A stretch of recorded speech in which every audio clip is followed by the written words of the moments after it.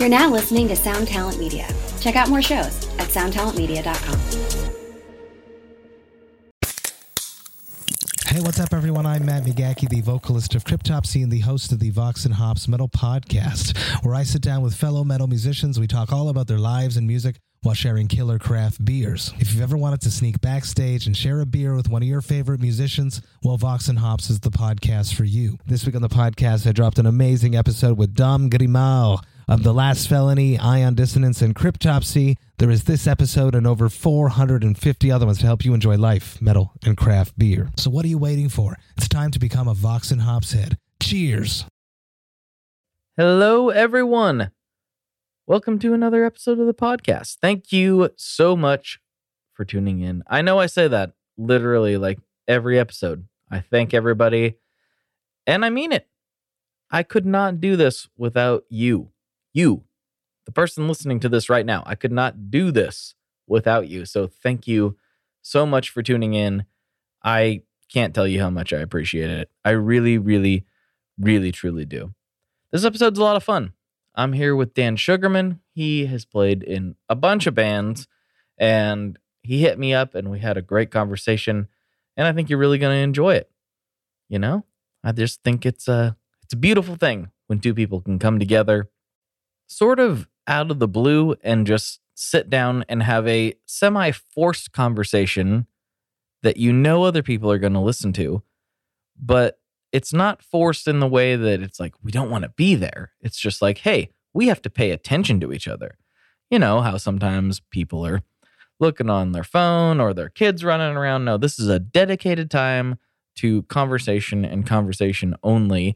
And it's a beautiful thing. It's kind of a cheat code to meet new buddies. And that's what I've learned through doing the podcast. And that's only possible because you listen. So a massive thank you is always in order. Anyhow, I don't want to put too much business stuff in this other than if you could please hit up American Cyclops on any of the streaming platforms. I'm really, really focused at the moment on working on my music. I've put out 2 singles lately on top of the Tom album, which you probably heard me talk about if you listen to this with any regularity. And I have some really crazy stuff planned. So if you could please follow American Cyclops on Instagram or Facebook or whatever, and please check it out on the streaming platforms. That is my music project, music/art/weird thing. If you could, I would deeply, deeply appreciate it. And yeah, without further ado, let's get into this episode with Dan Sugarman. Here we go.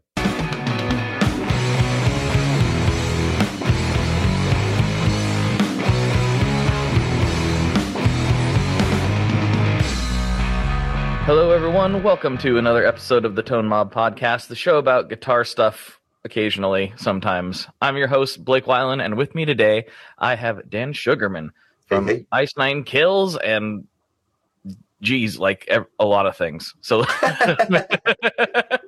sometimes when I'm like, I have this person from this company, and it's a little straightforward, but a lot of times with artists, it's like, well, they've done like 14 things. So yeah, it's a little hard to pick which one to say, right? Yeah, exactly.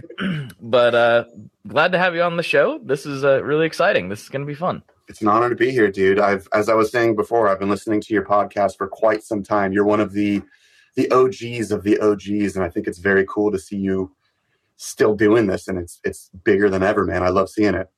Thank you so much. It's been the weirdest ride. Like, this is what I wanted it to turn into, but I was like, is it going to be this? Right.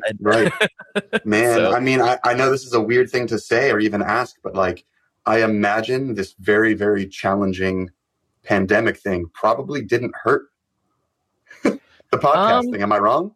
Actually, it kind of did at first. Whoa, it was kind of weird. So everyone's availability went through the roof, which was great for me. But without people, especially in the early stages, with people like not commuting, on top of being just kind of like super unsure, I don't think they were giving as much thought, or maybe it just wasn't as important to like engage in their hobbies and their passions in the first couple months. It was more like, is everybody gonna die? Right. What's going on? That's a very good point. So there was like definitely like a noticeable drop off right in the very beginning, and then all of a sudden, man, even before everything started opening back up, but it was like once everyone realized, like, not to minimize it, but like once everyone realized that it wasn't like not everyone was going to turn into a zombie, right, and like start eating faces. Not yet. We're good. Not yet. Yeah, not yet. But once it kind of became like, okay, this is bad, but it's not like, it's not 28 days later. Right. Then it kind of went back to normal and grew from there. So I think is it more like 546 days later? Yeah, I think so. Right. Yeah. 13 years later. Yeah. We're definitely past that year mark, aren't we? How weird is that, man? Oh, dude, it's so strange. And now the world's coming back, dude. Like the band's having all these emails about like, tours and ideas coming through. And I'm just like, am I supposed to like get my hopes up? Am I supposed to be excited, or should I prepare for like what happened 30 other times in the past year? Do you know what I mean? That's a the challenge, thing, right? Yeah. It's so hard to know. I think this time is probably... It's going to stick. I think it's going to stick. I think we're going to be okay. I think so too. Man, what a weird time. Right? I mean, right, but how did you work through that? Well, we need to get into your backstory. We'll get to all that. Let's do it. Yeah, but I want to know how you got through the pandemic. But first, let's tell the listeners who you are, what you do, and then we can get into all that. All right. Let's do a little candid live autobiography little thing here. My name's Daniel Eric Sugarman. I'm a 30-year-old Jewish boy from Los Angeles, California. I've been playing guitar since I was like 13. I actually got there's a little bit more of a backstory there, but I remember buying my first guitar from a friend for like $40 to prove to my parents that I was like committed. And then for my bar mitzvah at 13, all of my uncles pitched in and got me a legit Gibson SG Standard. So it's like one of those things where, because I had such an awesome like injection of support from my family, I sort of felt like I needed to get good at guitar. So that was like the first fire that was lit under my butt to really, really make something of it. So I spent a lot of my formative years locked in my room doing the whole woodshedding thing. I think my hours fail in comparison to the stuff that Steve I would talk about, but I was putting in like, 8 hours a day. I was not doing school while I was there. I was like mapping out scales and thinking about what I would do when I get home and planning my week's schedule for practice. I was very, very neurotic and focused on it. But after a few years of that, I caught wind of this, like it was like the local high school hometown hero band. They were called Fallen Figure. And they were like the first real metalcore band with like screaming and stuff. And I remember hearing that they were looking for a guitar player, and there were a bunch of juniors in high school, and I was a freshman. And I just got the nuts and courage to like go to an audition and try out. And it was actually, I don't mean to get all like heavy, but it was in multiple ways the catalyst of everything I do today. That day I did a tryout, got accepted into the band, joined the band, and walked outside to a call to my dad, and my mom had just been diagnosed with brain cancer like that day. Oh man. So that was the beginning of my like everything that I do is music, and to like make my mom stoked. Do you know what I mean?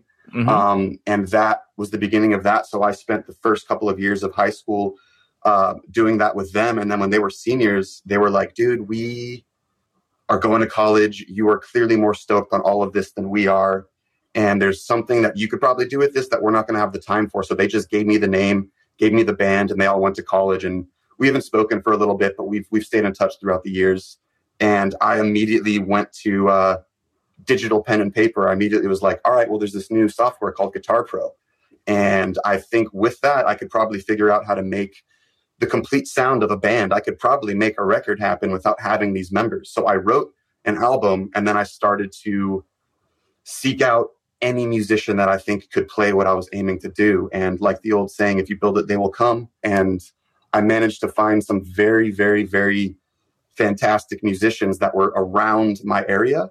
They were like around like Gardena and Torrance. And if any of you guys know the Los Angeles area, these are deep pockets of like me just going all over to find guys. And we made this band, worked. We wrote a record that was awesome. We worked with Zach Oren on our first record. He's the producer who did like All Shall Perish and my soon to be band As Blood Runs Black. Like we had already gotten in the mix of like starting to get a little bit higher in the caliber of, you know, the scene. Like we were starting to all of a sudden get offers to play shows instead of, you know, sell this many tickets to play. And I remember very specifically, this is for anyone listening to this who might be in this position. We were being offered shows, you know, sell 200 tickets for $5 a piece.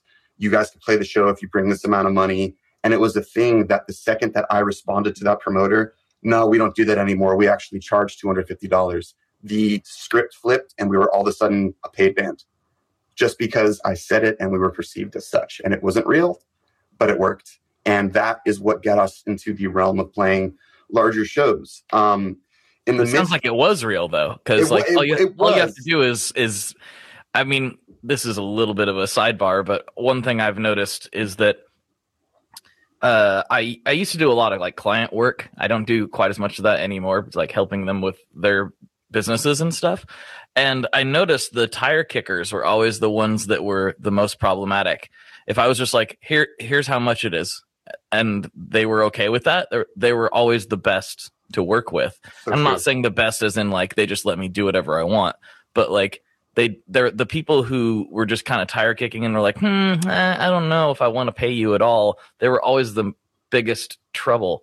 And I think that's so true. I think that's just true across the board. It is, man. And there's also another side of that too.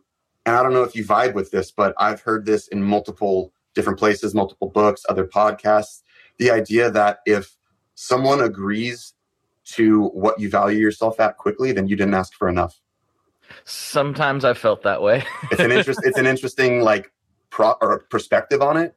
And it's, you know, the concept of valuing yourself is so tied into like what could be perceived as ego, but in reality, you know, money is worth something not because there's gold backing it, because we all collectively agree on it. Like it's really just a psychological thing, you know what I mean? So I think just in recognizing the way that money can flow, I think it's a helpful pursuit to recognize how you can apply that to something as simple as, no, actually we're paid to play shows and it's this amount if you want us on.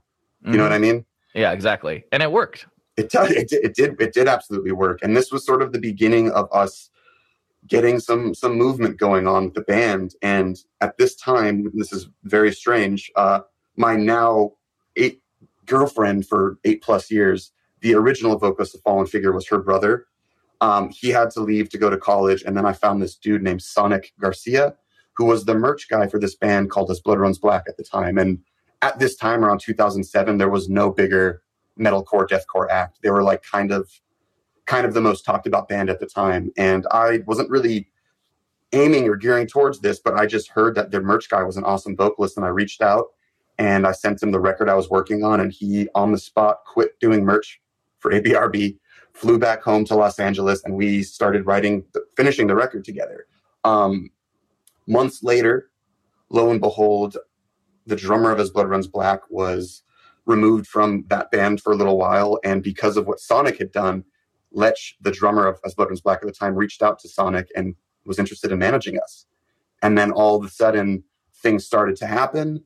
And I recognized that Lech joined the band, I think, and I'm doing like years and years and years of like looking back and trying to pinpoint, figure this out, because it's just such an interesting thing. But Lech knew that he was going to be asked back into As Blood Runs Black in the future.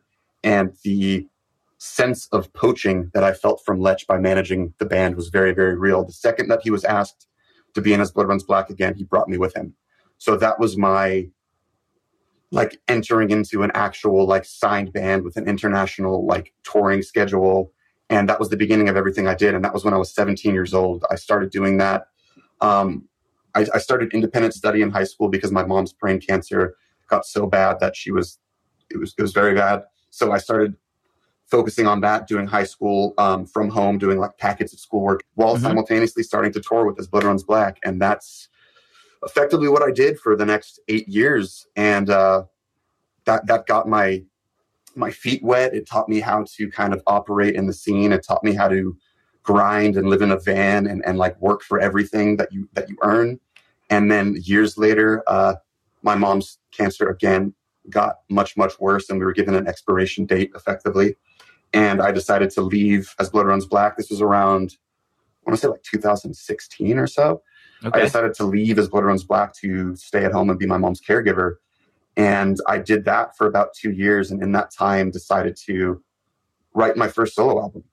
And that's an album called Center Sun. And I wrote that record in the 7 days after I left As Blood Runs Black. And it was like a journaling process for me. I had just been given this expiration date about my mom and simultaneously just left the life that I knew for the past 8+ years. It's the only thing I knew. So I decided to use music as a way to journal what I was going through. And I found myself finding such a catharsis through that. So like the 6 songs on that record, I did 6 songs in 7 days. Each song was basically done in a day. The 7th day was like wrapping stuff up and tightening up any ideas, but it was really just capturing a moment. Almost all of the solos are improvised. The riffs like flew out of me. The structures flew out of me. And that thing was me just capturing, I guess, what I would call the end of the beginning or the beginning of the end. It was a very strange time for me, but that was what I did for those 2 years. I focused again on doing that, taking care of my mom. And that's when I started doing guitar lessons more full time. And then during all of that, I started connecting with guys like Angel Vivaldi. Do you know Angel by any chance? I don't know him, but I know who he is. Right. So like he and I started just connecting and like becoming good friends. And he invited me to do a music video with him for Joe Satriani's Crystal Planet. And the video is huge. I think it has like just under 2 million views now. It's wild that it happened. But that was like the beginning of me stepping out of like just doing guitar stuff from home and going back out to start playing again. And it sparked this thing in me that I wanted to kind of like share what I was going through. I kind of wanted to bring people into that journaling process that I do with music. And that's when I started this project that I called Inside Out. Mm-hmm. It was something that I did through Patreon a few years ago. And I was releasing a song every month. And based on what tier you were at, you'd be able to like watch me make the song.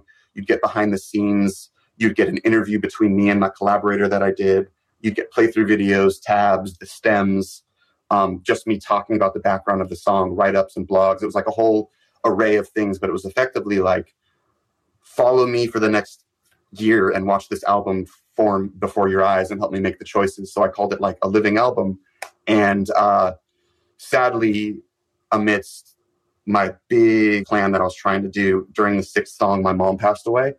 Mm-hmm. And that destroyed me. I wrapped that song like a few days after she passed, and it was the hardest thing ever for me to do. And then I just sat on that record for like a year and a half or 2 years.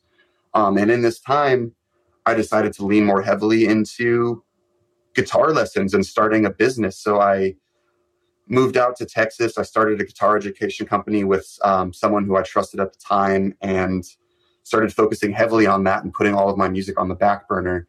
And in the midst of all of that, things crumbled. People aren't who they always seem to be.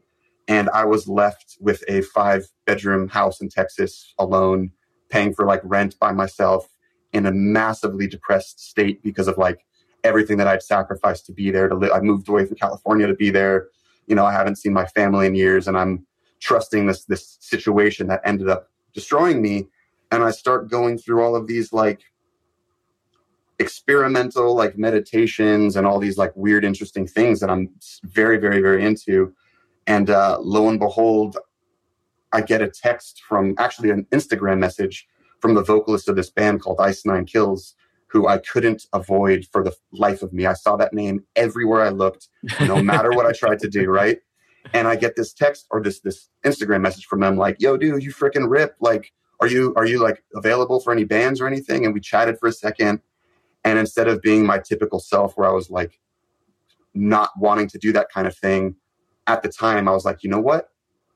This is who I am. Like, I left this to take care of my mom, and I did what I had to take care of. And I want to step back into this. So I entertained the conversation, and he asked me if I could do a couple of audition tapes, and I sent them in within a few hours. And by the next day, the management team and the whole band was like, yeah, dude, if you want the slot, you're in. So I took a week to learn an album by ear and was flown out to Boston to start preparing for my first tour, which was 3 back-to-back tours, 3.5 months straight. It was really, really hectic. And through that, through reconnecting with people, through reconnecting with bands, through like the rediscovery of performance and like energetically releasing myself like that, I decided that I needed to release this record that I'd been sitting on for so long. So I went back through that, got it mixed the way that I wanted it to be mixed, and I released that record in a way that I was actually proud of. Center Sun I just released and put out, but this record I actually pushed and promoted and got reactions to it that I was not expecting. So that kind of brings us up to now, man.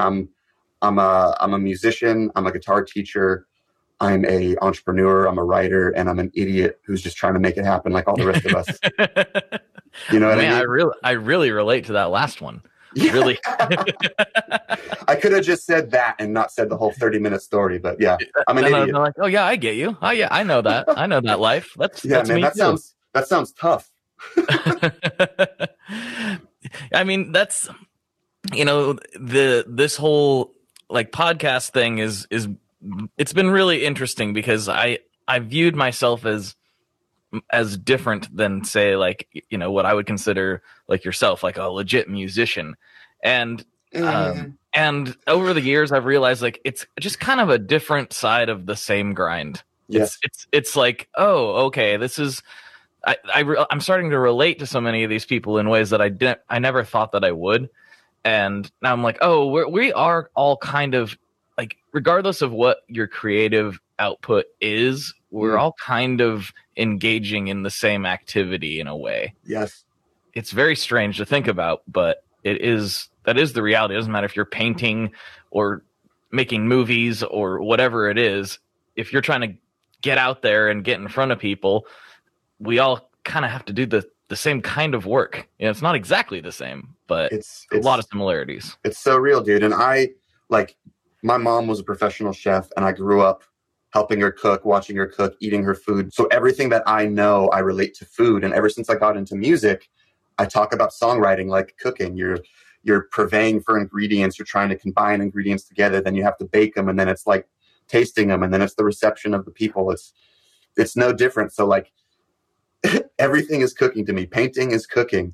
Writing music is cooking. Doing a podcast is cooking. It's really just like the creative outlet for it. And it's the combination of these different like raw materials that you as a collective or creative and visual individual get to make something special and uniquely you out of. And at the end of the day, the creation process is the same throughout. It's just how you kind of deliver it to people that sort of changes, and what you're delivering changes, but the process, I feel like, is the same. Do you feel me on that?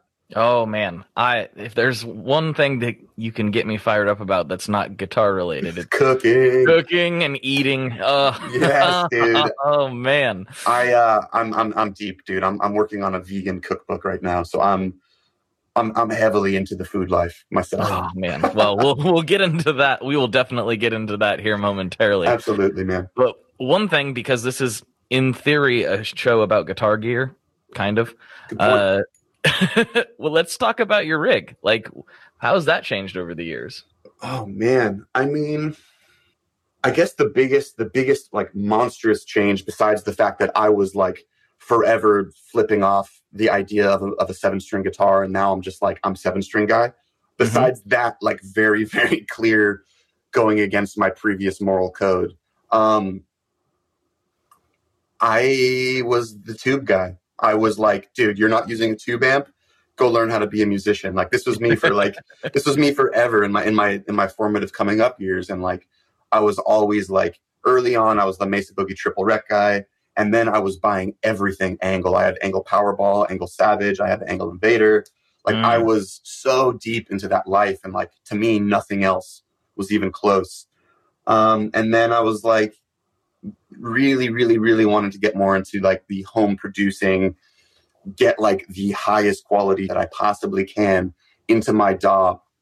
And then I got a Kemper, and I have not turned on. In fact, my amps are in a storage space. I have not turned on an amp in years, dude. So like, that's a real big one for me. So I'm very, very deep into Kemper right now. I have my custom Kiesel guitar that I was literally about to hold it in front of the computer, which is just audio recording. For everyone listening, it sounds pretty good, right? It's a beautiful guitar, man. It's got like an antique ash, one-piece swamp ash body, So it looks like an old kind of like barnyard door. And then it has these ridiculous blood spatter on it because I'm in Ice Nine Kills, which is a horror themed metal band. And God damn it, we got to be metal. That's right. You got to have the blood. Got to be bloody, dude. And it's got a matching blood red single pickup. Tone knob is removed. Volume knob is in a very special spot. Way the hell out of my way because I've been thrown in jail for whammy abuse. I'll say that. Wow. I've heard legends of this, but I didn't know it was an actual crime in California.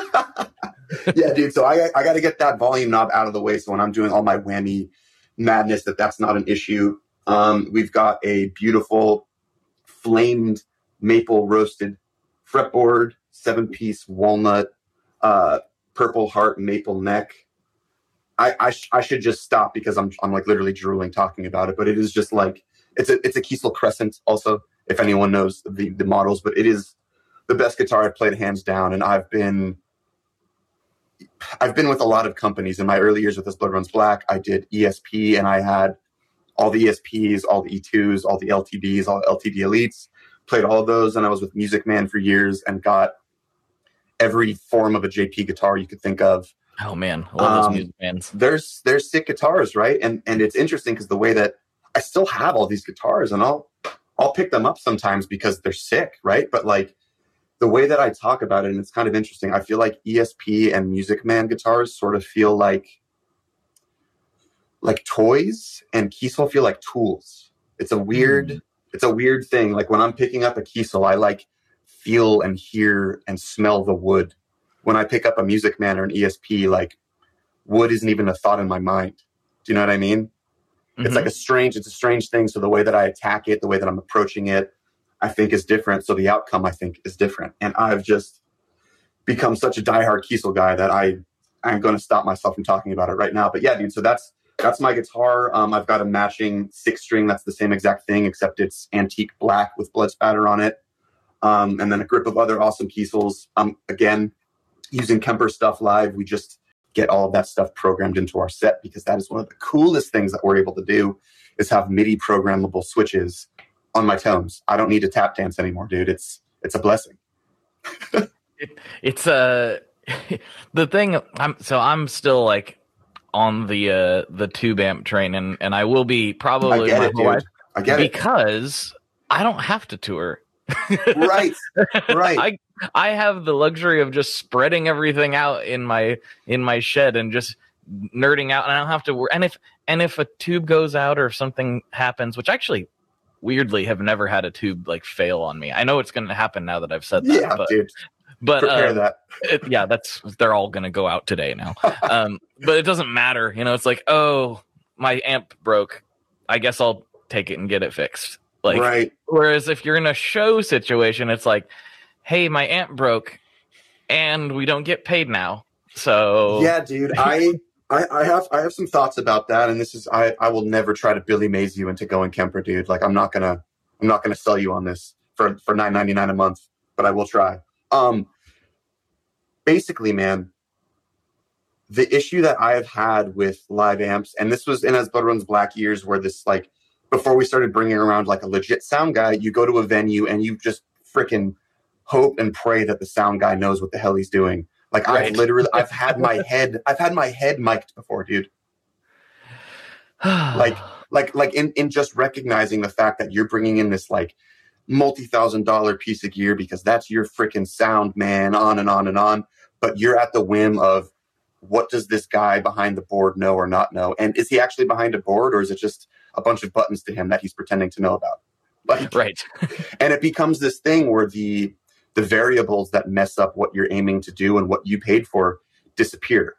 So I started to realize that with a Kemper and with Axe-Fx and that whole world of stuff, dude, I'm giving a direct line to either the not knowing everything sound guy, or in my instance with Ice Nine, directly to our sound guy Elmo, and he's getting the purest direct sound with zero wash from stage, which means we don't have monitors on stage, which means we're all in-ears, which means that our vocal mics aren't getting blasted with ambient sound, which means that our cymbals aren't going through our amp mics. It's like an endless thing that really just cleans up tremendously the show sound. And then on the flip side of things, I get to hit a single button and I'm recording professional level stuff. I don't need to worry about, like when I was telling you before about recording my Fallen Figure record with Zach Oren, I remember we spent a day and a half miking a cab. And then our drummer walked in with McDonald's and walked into the mic. No. So dude, like that was our freaking tone and we lost it. Right. So, and we actually had to go back and like redo a couple because we lost the tone. So at the end of the day, you're in the situation where those variables again can make your consistency go way down. And you want a high percentage rate of consistency when you're doing that. So for me, turning on my amp and my students are getting like studio level quality, or I'm just recording and my studio level quality is there already. So for me, the convenience of just plug and play and no variables for me to be the idiot or some other guy to be an idiot is just a blessing for sure. I'm really excited. In the next few weeks, I'm recording with Doug Castro, who is the guy behind Neural. Neural and Dark Glass. So I'm real. This is going to be the first time that I've ever had like a real like DSP engineer. At least anybody that I know was. If they were, they didn't tell me about it. So I'm really excited to actually talk to him and like get a better understanding of how this stuff actually works at the nerd level. You know, I'm really stoked about it. That stuff is incredible. And I'll be super honest with you too right now. Like I'm using all Neural DSP stuff. All of my like demo pre-production, I know I got a good take because Neural's making it sound dope. You know what I mean? and that to me, like that removes the fear of, you know, if I'm using X company or Y company, and I could easily list names of companies that I don't think are making killer like Neural, but had I been tracking on those, I'd be a lot more uncertain of my takes. You know what I mean? Right. And I think there's something really, really cool about the digital technological ones and zero direction that all of this stuff is headed in. Granted, bass players were just replaced. Drummers were replaced last. We're next, dude. I know. Like, we're next. What's going to happen? Hey, hold on. Wait a minute. Yeah. No, like it's so true. It's so real. Actually, all this stuff sucks. Just kidding. it all sucks. It's terrible. Buy nothing. Pay real musicians. That's right. Yeah. I fortunately, it's going to be really hard to replicate what I do with a computer because I don't know what I'm doing. So that's going to be really tough to like, you know, replicate the nonsense that I do. Yeah, man. Without any descriptive or adjectives to back that up, that's going to be a tough one for sure. Yeah, exactly. Like play like him. Like he doesn't know what he's doing. Yeah. So, but yeah, it is kind of weird. I mean, the drumming specifically. So I've been really like kind of avoided modern recording techniques until very, very recently, just because I've ran this dinosaur of a computer for so long that just quite frankly is like from 2009 and just couldn't keep up. And I was like, I can still record the things I want to record on it. So whatever. But I recently got a new laptop and have been diving into all this stuff a lot more. And I'm just like, these digital drummers, I don't want to say it, but they're really, really good. And it bothers me that they're as good as they are. I'm not going to lie. It's tough, man. Like those companies are just, it's corporations spending so much money on that perfect like snare hit. Like there's no way my budget and the people that I know and like any of that stuff will get close to what one of those companies could spend on just that one sound. You know what I mean? Yeah. Yeah. Cause it's a no-brainer. They have a way to make, you know, money off of that one sound that you don't have. Like, right. We're hoping that our 1,500 streams that equal one sale will pay that back. That's right. Right now I'm at 1,100. Come on, everybody! You've sold like 3/4 of a track. That's incredible. I know. I'm so excited. I belittle it, but I genuinely am excited because I didn't think anyone would listen to it. Dude, it's one of the best feelings in the world to have your stuff out there and see anyone listening and responding to it. Yeah, absolutely. It's crazy. I'm just thankful that anybody cares because I never thought anyone would care at all. So I'm just gonna keep doing it. Yeah, dude, just keep pumping away at it. And like I stupidly said earlier, if you build it, they will come somehow. Some way. What about pedals? Do you use pedals at all? I mean, obviously you're using the Kemper rig, but have you used pedals in the past? Yeah, so there was right around the time that I started playing with Angel, and me like re-entering back into like the industry discussions, I was invited to perform at NAMM and do like some of those like guitar centric like NAMM performance after show things. And this was my first time playing my solo music ever live. First time ever playing alone live. And I was tasked with coming up with ways to make these crazy sounds that I put on my record happen in a live setting. And this was pre me and understanding Kemper, pre me even being down with Kemper or any of those things. So I reached out to all of my companies that I was working with at the time and secured some incredible stuff. So I got like a Temple board. Do you guys know Temple Audio? They make incredible like pedal boards. Mm-hmm. Yep. Super, super cool modular board. So they hooked me up with some awesome stuff. And I'm working with Dunlop MXR. So they hooked me up with like a huge array of just pedals to test out and try. Obviously was working with Horizon. So I got all of those dope, like the Apex Pre and the Precision Drive and their new delay, like all of those I was playing with. What else is on there? Obviously, like the Dimebag Wah, which is world's best wah pedal. Then I had Aries Effects, I believe. I haven't heard about them in ages, but he had heard my record and heard one of the tones that I was doing, and was really intrigued with the sound that I kind of found. And he just contacted me, was like, yo, I'd like to make a pedal that like does this sound. And it wound up being like a reverb, chorus, trem, delay kind of effect, like all together. And you could kind of like mix it how you want. So I had this one-off custom green sparkle pedal with no writing on it that just does the sounds from my first record, which I think is probably one of my like the secret tones that was in my live rig for those shows. And then, yeah, dude, other than that, it was a lot of the standard stuff like the Echo Delay from Dunlop. It was the MXR chorus. It was Precision Drive from Horizon. I'm like, my pedal board's just I just moved to a new house, so it's like right next to me, but it's in a pile of stuff. So I can't quite open it. I'm trying to go off memory, but there was like quite a few pedals. I want to say I had like 8 pedals on there. Let me try to. Definitely had a trem on there. Definitely had a chorus. Definitely had a verb. This is going to be all Dunlop stuff. I think I had a Protones pedal. Dead Horse, I believe, if I'm not making up that name. I'm not making that up, am I? I don't think so. Maybe I am. But there was a time in my life where I was really interested in it, and it just immediately was overshadowed by, holy crap, what's a Kemper? Uh-huh. And that's where things shifted. So like, I have a case, like a bookcase filled with pedals that are in boxes that I like will pull out when I'm doing interesting like recording things. If there's something that I don't want to go digital on, if I want to do something that's like strange and unique and print it in there. But typically I'm Kemper life, baby.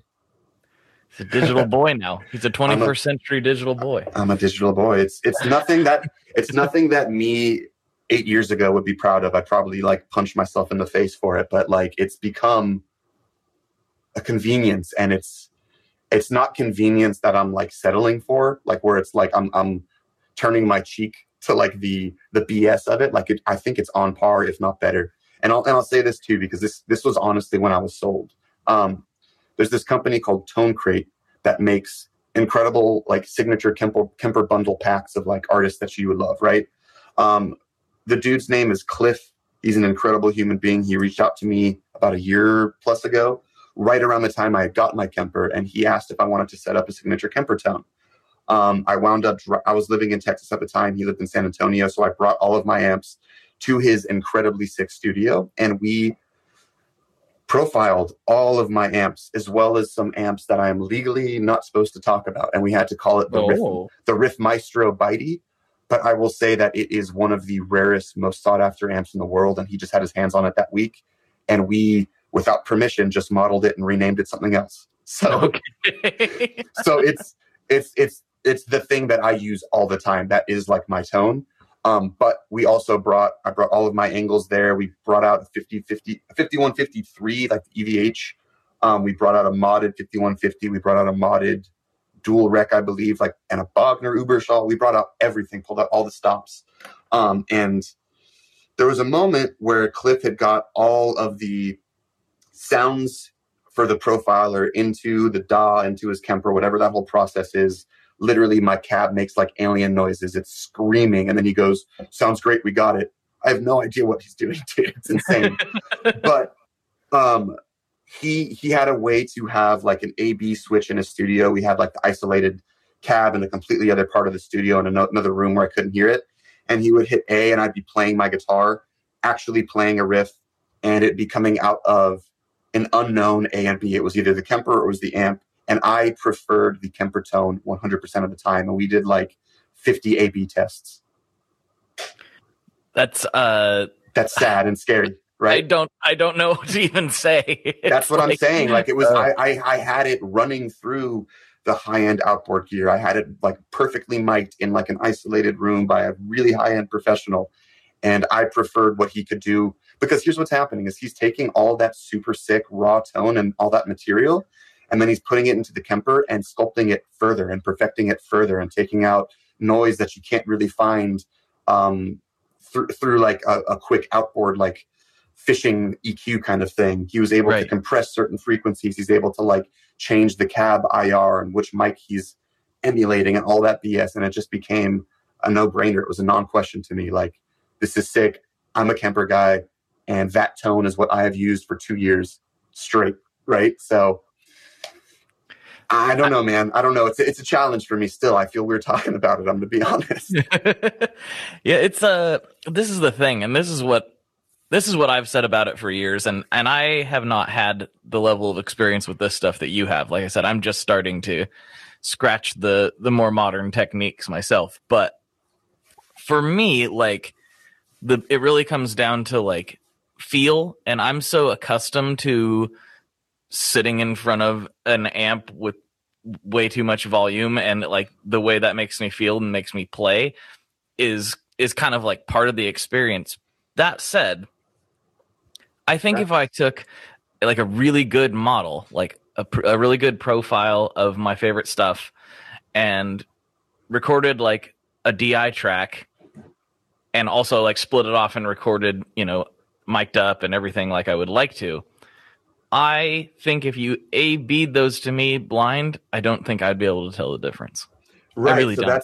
That becomes like the total historical emotional bias. And that's still the thing I'm trying to shake, dude. Like I'm not even kidding when I say I feel weird saying that I'm digital. Like it goes against all of my moral code, dude.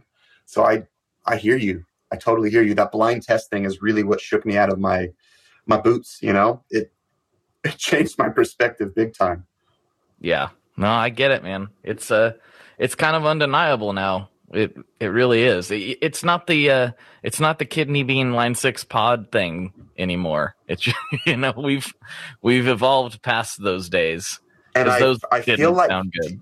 Do you agree with me that I think a lot of our bias of that world of stuff was based on the first few waves of bad. Yeah, but I mean, even looking back, so I look across the room right now and people laugh when I like post my wall of cabs and stuff, because I'll have like a Benson and a Satellite and a vintage Ampeg, and then like also a Line 6 Spider 2. And like people are like, why do you have that with all? I'm like, well, A, it's not worth getting rid of. Right. Like what somebody's gonna give me like $20 for the thing. And then B, sometimes it's kind of nostalgic to plug into it and turn on the Insane channel. I'm not gonna lie. Yeah, dude. Here's a messed up kicker. Sell that Line 6 for $20 and then buy a Kemper pack for $20 with 18 amps that are all worth $3,000. I know. It's nuts. Like the upfront cost of a Kemper scares people, but then you recognize that, like, dude, I'm not even kidding. Let me open up my rig manager right now just to tell you the number, because it's a terrifying number. I want to say I have close to like 20,000 different amps available to me. Mm-hmm. 22,563 is my rig manager, and every single one of those is like a $2,000 amp plus that was profiled by someone who pretty much knows what they're doing, which means there's more money in that. So for like $1,800 of getting a Kemper and then the money spent on these bundles, what I'm getting is like exponentially beyond what I paid for. And that is also another one of my like consumerism gripes with it. It's just so smart fiscally that it's hard not to do. Yeah, especially if you need those options, and you know, it's well, I mean, I think really for touring people, it's hard. It's like almost impossible to argue with. Like everybody I know that's in like a heavier band pretty much tours with the Kempers, and I can't. There's just no way to argue with it. You know, you're flying somewhere, like it's hard enough to like make a living as a musician, let alone you got to like pay to fly your Marshall stack with you across the world. You know, it's just not feasible. It just that's isn't. Another huge piece of it, man. That stuff can cost bands thousands and thousands and thousands of dollars. And if it's not the shipping, then other bands that are in a lucky enough position with more budgeting will have like an international rig that's at a storage unit somewhere else where they've already paid for the stuff and are just paying for it to be stored. Like no matter what way you look at it, it's like not the best business move, but if you're like you are, and like I always was a diehard, you make it work. But like, that's true, man. It's certainly a strange one. And then we're, you know, on the subject of Doug Castro and the neural DSP magic of life, I got to get my hands on a freaking quad cortex, dude. Those things seem so awesome. They do. They seem like a lot of fun. They really do, man. And just knowing the way that like every few years technology just like levels up. The Kemper's more than a few years old. Like there's no way neural DSP hasn't cracked whatever the holes were in that and solidified it with something that's far superior. So I'm assuming that thing's even better. And if it's got Doug's stamp of approval, it certainly is. Yeah, they're pretty bold with their claims, but I have never heard anybody say that their claims didn't match reality. Yeah, you know? And it's a crazy thing to recognize, man. Like everything's shifting digital. You don't need a drummer. You don't need a bass player. You and I are next. And I already know that there's plugins where you could like program vocals to say lyrics. Like, oh no, yeah, like the robots are taking over. It's done, dude. We might as well just plug into the Matrix and call it a day. That's why I got to keep making noise stuff, because that way the computers will be confused. I made a song the other day where I took a Boss PS2 and I ran a bass into it and got it to do this weird like throbbing oscillation. And I was like, I don't know what to do with this. And I recorded it just because. And then later that night, I found myself screaming into the microphone, totally ad-libbing just nonsense. And then I was like, what am I even doing right now? And then I was like, well, you've taken it this far. And I threw up my STL amp modeling plugin and I ran it through a PV6505 dude, on the vocal. And so it's just me just screaming into a high gain amp sound. It's just I'm like, you are just a ridiculous person. But dude, you know, I love it, man. Like things like tape delay, like things that like the Beatles were doing back in the day. That was just like some quirky genius who was like, what if I cut the tape and then run it back over? It's like it's always using stuff incorrectly that leads to the coolest creative directions. Do you know what I mean? True. That's true. Like I've come up with some crazy weird plugin chains that like go against all the rules, and it ends up being something that I will use like constantly. Like I have this one I call it like a pedal that I made, but it's really just a really ridiculous signal chain that I bust out to. But it's like, do you know the Crystal Cave scene in the Goonies, the movie? Goonies? Oh yeah. For some reason, it just brings me there, so I call it my crystal tone. But it's just like a series of way too many things stacked on each other and like side chained into each other, and it creates this like really, really trippy, shimmery kind of like delay that creates these like harmonic resonances that are harmonizing with things past and like making other like melodies happen. It's, dude, using stuff wrong is the coolest. It is. Breaking rules is music. That's it's like you said, like the Beatles, like I was told that like flanging was invented because somebody like pushed their finger on the tape as it was moving. I don't know if that's true, but like I'm like, oh, I could see it. That makes sense. That makes sense. I think Spring Reverb originally actually was them running audio through like a metal box that had springs in it. I don't think I'm making that up. Interesting. Like I didn't know that. It's as like literal as it sounds. Well, one of my favorite things in the Pedal movie is when I don't know if you watched that or not, but when they were going over the origins of fuzz, like the very first, fuzz boxes that were invented. And it was like, just because the console just broke while they were recording bass. Yeah.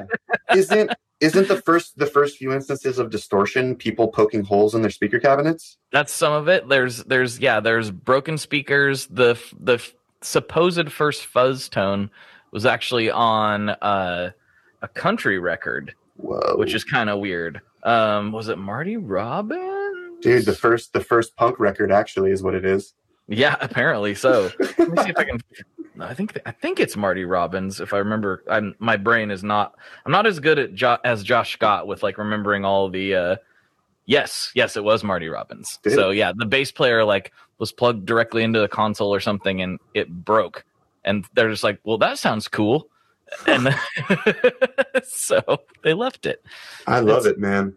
It's the best stuff, man. It really is. Like the room that there is for creative and artistic choice in all arts, honestly. I was going to say in music, but like the room that there is for that stuff is like why I'm a 30-year-old addict of this stuff. Like I will just forever be pecking away at figuring out other ways to approach this, attack it, and make new things because it's just cooking and I'm obsessed. Yes. Cooking. Oh, now we've reached that point in the podcast. I think this is the most guitar talk we've had in quite a while. So usually we've gotten into aliens by now, but well, I mean, whoever said cooking was invented by humans doesn't know what they're talking about. Oh, really? Your mom was a chef, so you'd know more than me. Actually, she was an alien, actually, is what Your it was. mother was an alien? Yes. Does that make you technically an alien, or because you were born here, you're actually an earthling? How does that work? I'm going to go with the color red. Okay. I have no idea how to answer that question. 7.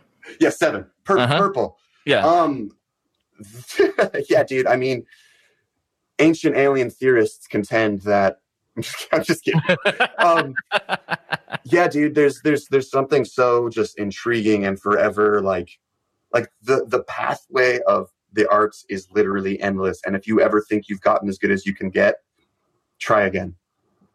Start again tomorrow and see how much further you can go. And it's, to me, one of the most endlessly rewarding while simultaneously draining things. Do you know what I mean? Like you're constantly spending your mental energy on imagination and manifesting things that don't exist in the world as we know it.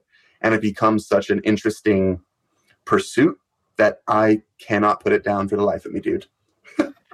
Well, and it's so powerful, not to like get on some sort of high horse or something, but think about how your favorite music has impacted your life. Think about how certain artists, musical or otherwise, have literally changed the course of history. Mm. Like we kind of think about it in rather simplistic terms sometimes, but it's like, no, like, Bob Dylan really did something. Yeah. Like he really changed everything for a lot of people, and at like a fundamental level. And like there's so many people who maybe wouldn't even be doing what they're doing right now if it wasn't for the things he did. And that the same thing goes for even newer artists. There's a good chance I wouldn't be as into guitar had I not got obsessed with Thrice as a teenager. Yes, dude, Thrice. Ugh. It's been a while since I gushed over those boys. Man, they're so good. I haven't even heard that word in too long. Oh, they're so good. And I mean, I still have to pinch myself that I'm like, Tepe and Ed have been on the show, and I'm like, these are some of my biggest influences. That's so cool, dude. Congrats for that. Man, such cool guys too. They say don't meet your heroes, but so far I gotta say that's nonsense. Because my heroes have all been super cool. Yeah, dude, you've made some good choices then. Oh man. Good stuff. Dude, it's something. There's something really interesting about that, though. Just like because I'm thinking about something that I just saw today, which was interesting. But like the act of someone growing into their higher self and just being their best self puts you in a position of influence because the world across the globe is trying to like just become a better version of themselves. So when you step into that person and you become who you're trying to be, people around you start to look at what you say, the things you do, as some form of like something to model themselves after, right? And I just saw today, I don't even know the guy's name. There's some like world famous soccer player who he was doing an interview, I think this morning or last night, and he really like, not nicely in a way that I love, removed Coca-Cola. It was sitting on his like stand where he was doing the microphone. He moved the Coca-Cola and like slammed a water bottle down and pointed at the water bottle. And Coca-Cola's stock went down $4 billion today because of it. Really? And I love that. I mean, do you see what I'm saying? Like, just like, it doesn't even have to be an artist. It's just like going after the thing and growing into it gives you power to do things for the world and for people. You know, that is something that's interesting. Also, drink more water, everybody. Let's be honest. This is ridiculous. I'm on my second can of Liquid Death as we speak. Oh, Liquid Death. I just got some of that from they started distributing in my area, so I just grabbed some the other day. Dude, it's so fun. It makes you feel like you're drinking a tall boy. I feel like I drink more water because I'm cooler while I do it. That's right. Murder your thirst, everyone. This episode not sponsored by Liquid Death, but hey, your boy's out here. Anyway. Now taking sponsorships. Hey, I'm always taking sponsorships. I've been very open about that. Never fear. Your boy is for sale. I love it. You know, only the things I like, though. Sorry. Sorry, Coca-Cola. It's probably not going to be for you. Not going to happen. But, you know, we've reached this, we've almost hit the hour mark in this podcast. And there are a few classic questions that I like to ask to wrap this thing up. But before I do that, this is your chance to take the floor, say whatever you want to say, you know, give a shout out to your Aunt Gertrude, whatever you want to do. This is it. Aunt Gertie, I never had you. Don't know who you are, but I miss you.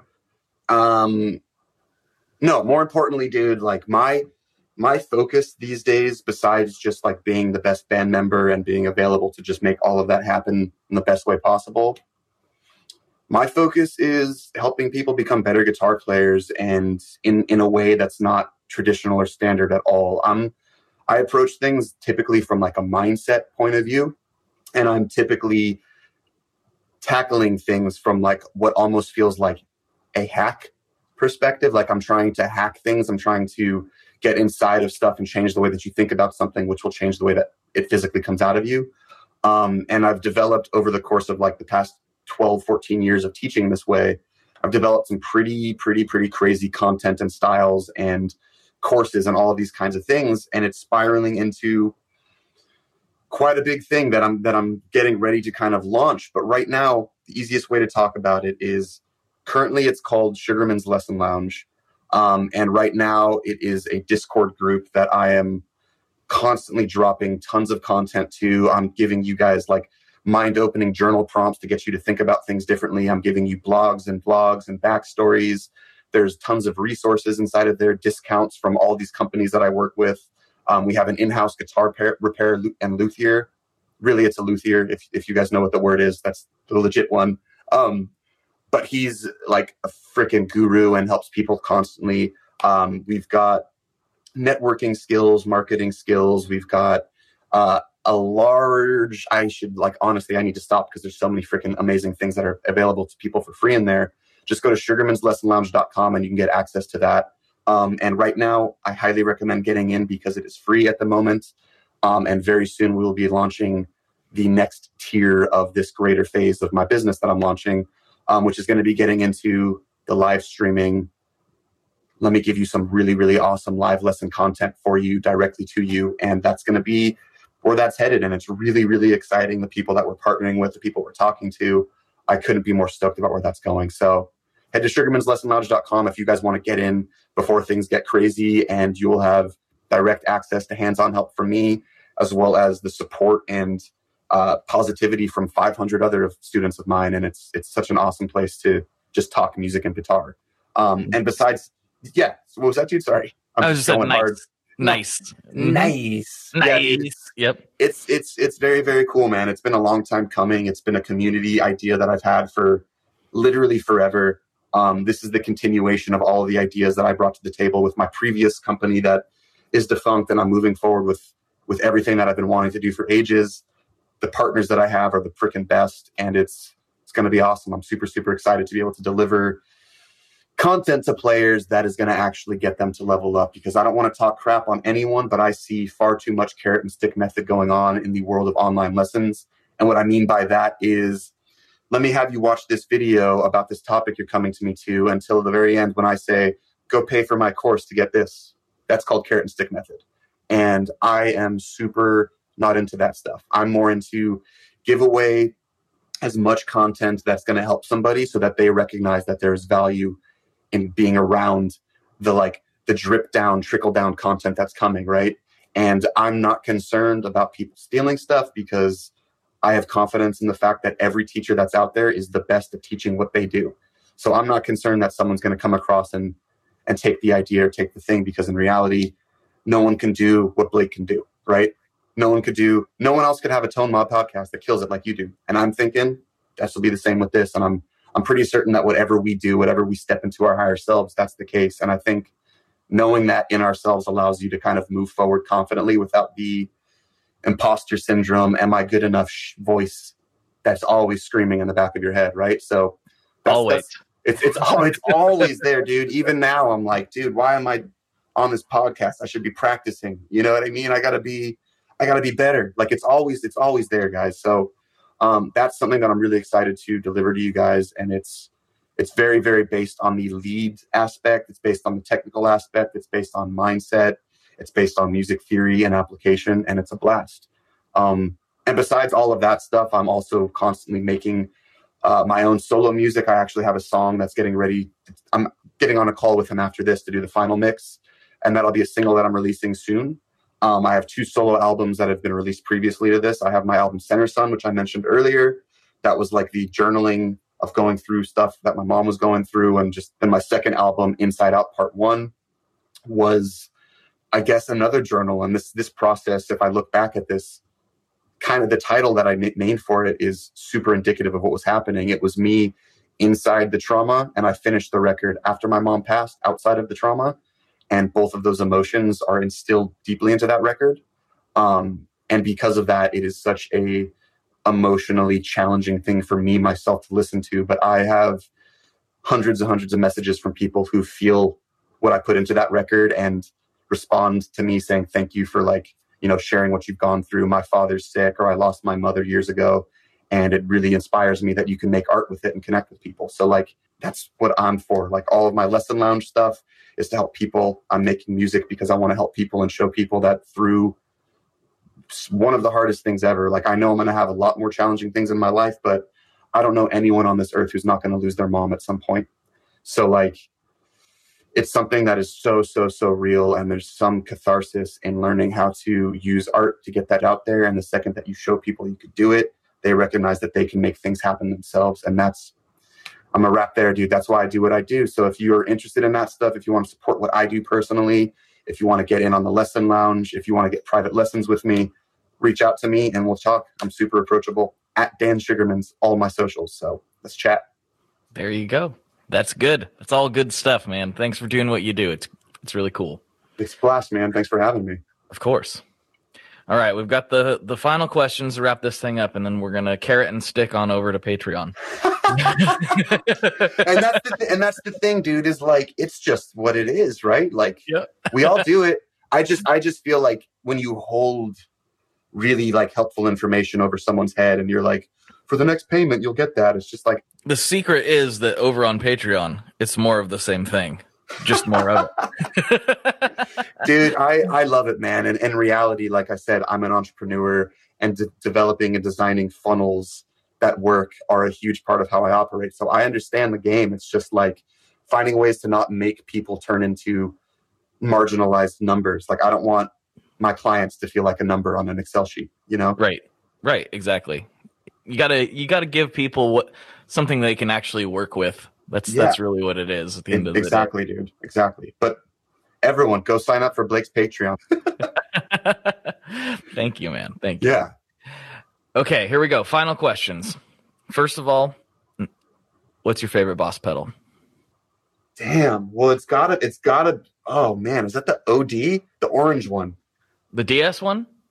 Is it orange? Yeah, the DS one's orange. Yeah, that was my first pedal that I got when I went to my first guitar lesson, only with an acoustic. Convinced my dad that I needed that pedal. You did. And I definitely did. Clearly, I would not be the man I am today had I not convinced my dad of that. That's true. You do play metal, and I almost entered the metal zone, but instead I just got a DS1. The DS1 is. I made a video on it. It's an underrated pedal. I'm just gonna go out there and say, does it still hold up, dude? Dude, you gotta set it differently than what you think you have to. That's the key. Everyone puts the tone knob up too high on it, and they're like, "Oh, it's so shrill." Yeah, you got to back it down. I don't know why they designed it like that, because honestly, most guitar pedals don't have that much high end in it. But you got to back that high end off, and it really starts to come alive. It's kind of a secret. It's weird. It's like it's one of the best selling distortion pedals in history, and it's almost like it's like a good pedal.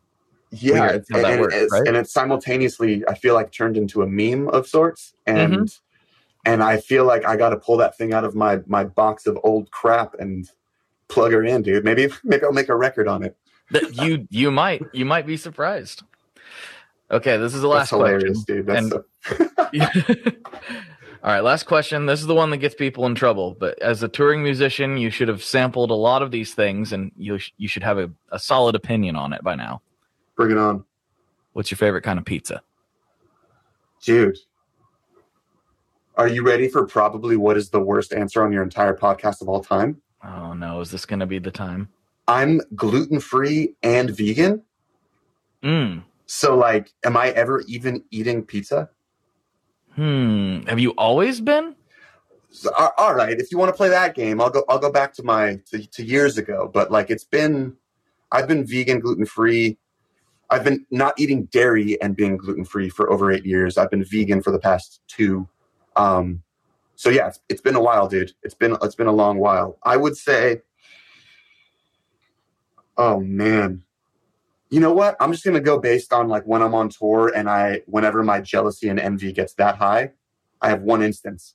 There's this spot called the TLA in Philadelphia. It's a venue. Across the street, you could get a slice of pizza that is like larger than your torso and wider wider than like Arnold Schwarzenegger. It is like literally like a 3-pound one piece of pizza. Nice. As far as size goes, man, that thing looks like slice of heaven.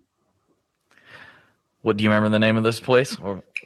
Dude, it's probably something like Big Daddy's. It's gotta be something along those lines. But then if I revert back to my childhood and growing up, definitely Valentino's Pizza in Redondo Beach, California. That's like, it's a very, very, very, very, very, very good New York style pizza made in Cali, which probably means nothing to anyone, but that is a good piece of za for sure.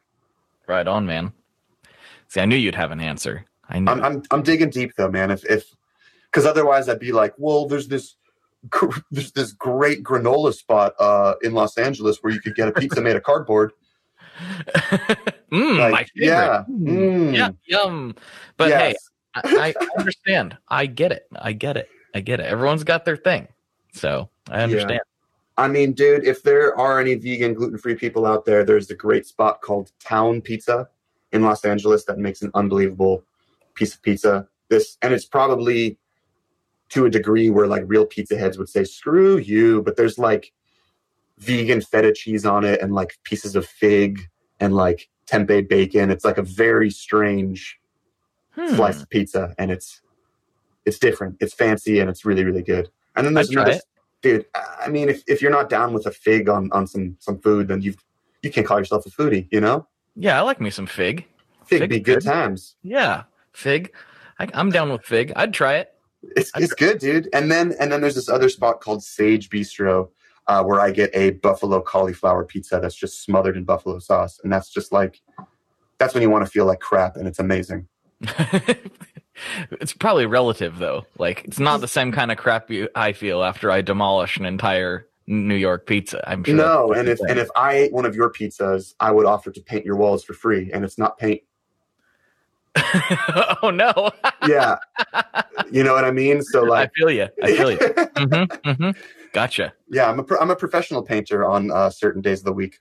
I gotcha. When the gluten kicks in. Yes, sir. That dairy too, man. Those things combined, that's like some Hiroshima kind of. Literally. Oh God. Right on, man. Well, I think that's a good place to wrap this thing up. Yeah, dude. Best place there. Let's do it. I love it. All right, everybody. For Dan, this is Blake, and as always, folks, good luck and good tones. All right, there you have it, folks. I hope you enjoyed that episode as much as I did. I feel like I repeat myself all the time, but I don't know what else to say. I really do. Hope you enjoyed that as much as I did. It was a great time talking to Dan, and please check out all of his guitar stuff. Check him out. Hit him up. He's a good dude. We had a lot of fun. And if you would like more of this conversation, in fact, this conversation got pretty off the rails. I'm not going to lie. Dan and I started talking about diets. And you know I like to talk about food. And you know that pizza is a passion of mine. But we really went off the rails with the whole diet talk on the Patreon section of the podcast. We went on a very long tangent about veganism and my lack thereof and a bunch of other stuff. And it was a really, I don't know, I always think it's a very cool thing to talk to people who have very, very different viewpoints from your own, but you can totally see where they're coming from. And that is a big thing that happened on this Patreon episode.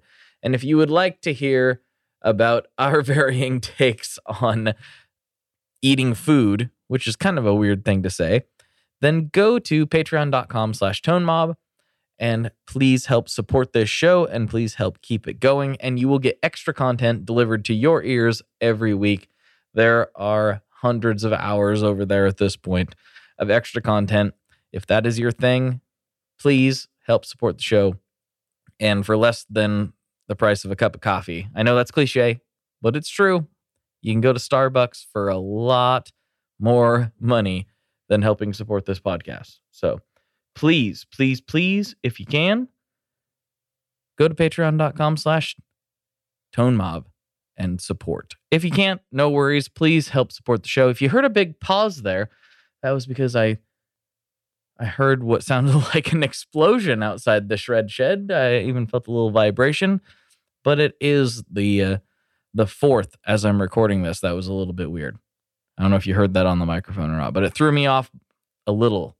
I was in the flow, so I kept going, and I'm still going. Here we go. Anyway, if you could please spread the word about this podcast.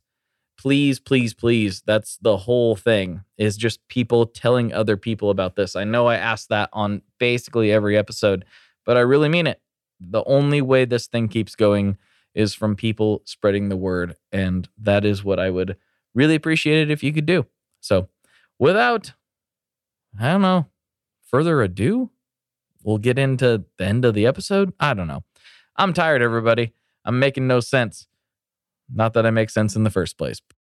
If you're in the States, I hope you had a good 4th. And anywhere else in the world, I hope you are doing great at everything that you could possibly pursue in life.